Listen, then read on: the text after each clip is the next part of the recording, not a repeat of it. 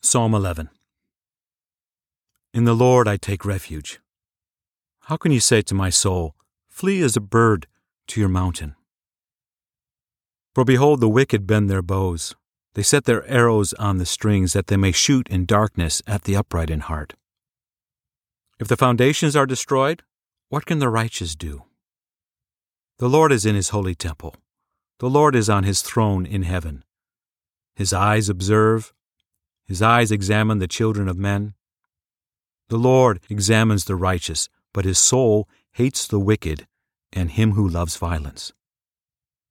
On the wicked he will rain blazing coals, fire, sulfur, and scorching wind shall be the portion of their cup.